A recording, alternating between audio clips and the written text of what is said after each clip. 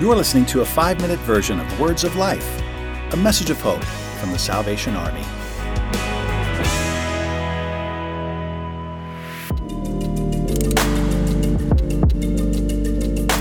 If you have been to the theater to see a play, or an opera, or a ballet, sometimes in the middle of the program, the curtains close and the lights come on. The entr'acte or intermission has arrived, in which attendees rush to the bathroom or take the opportunity to drink a soda and perhaps eat a snack. This short time between the show's two acts gives the audience a chance to take a breather and emotionally prepare for the story's conclusion, which often ends in tragedy. Initially, directors used this time to show a musical number that had nothing to do with the work itself, or the orchestra played a melody composed precisely for this pause. However, a couple of 18th century French art critics saw the intermission as a period in which the action of the play did not stop, but continued off stage. The interval, they said, is a break for the spectators, not for the action. So when we look closer to the last week of Christ, the events between his triumphal entry and his death on the cross seem like kind of an interlude. If we compare these events to an intermission, we can say that the Church of Christ is also in a kind of interlude between the first coming and the second coming of Jesus. We all Christians are waiting anxiously and sometimes fearfully for his second appearance. How then should we conduct ourselves as we await the conclusion of God's perfect plan? So while we wait, we serve with love. When Jesus finished washing the feet of the disciples, he said to them, "If I, your Lord and Master, have washed your feet, you also should wash one another's feet. I have set an example for you so that you do the same as I have done with you."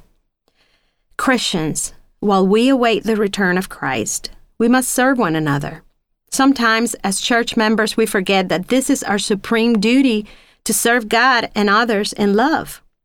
In his book, The Purpose-Driven Life, Pastor Rick Warren writes, "The last thing many believers need is to go to another Bible study.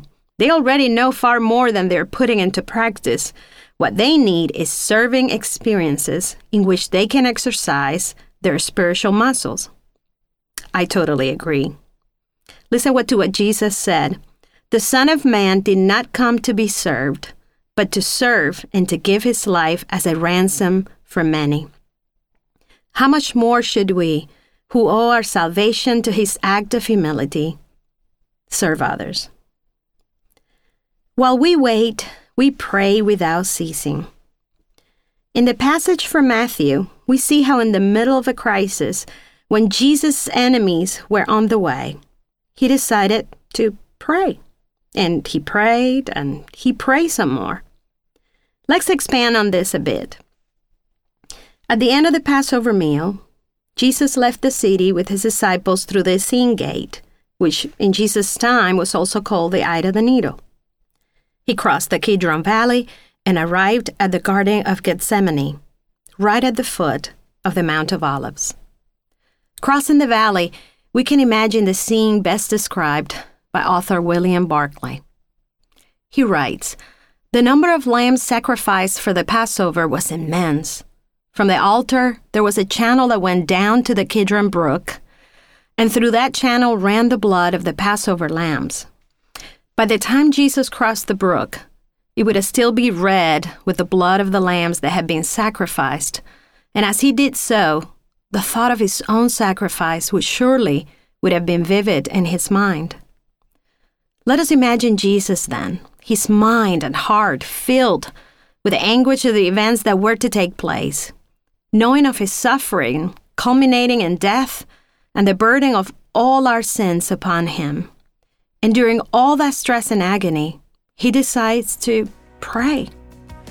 What tremendous examples Jesus always gives us of how to behave as children of God. Thanks for listening. To hear the full version of this week's episode, subscribe to Words of Life on your favorite podcast store or visit SalvationArmySoundcast.org.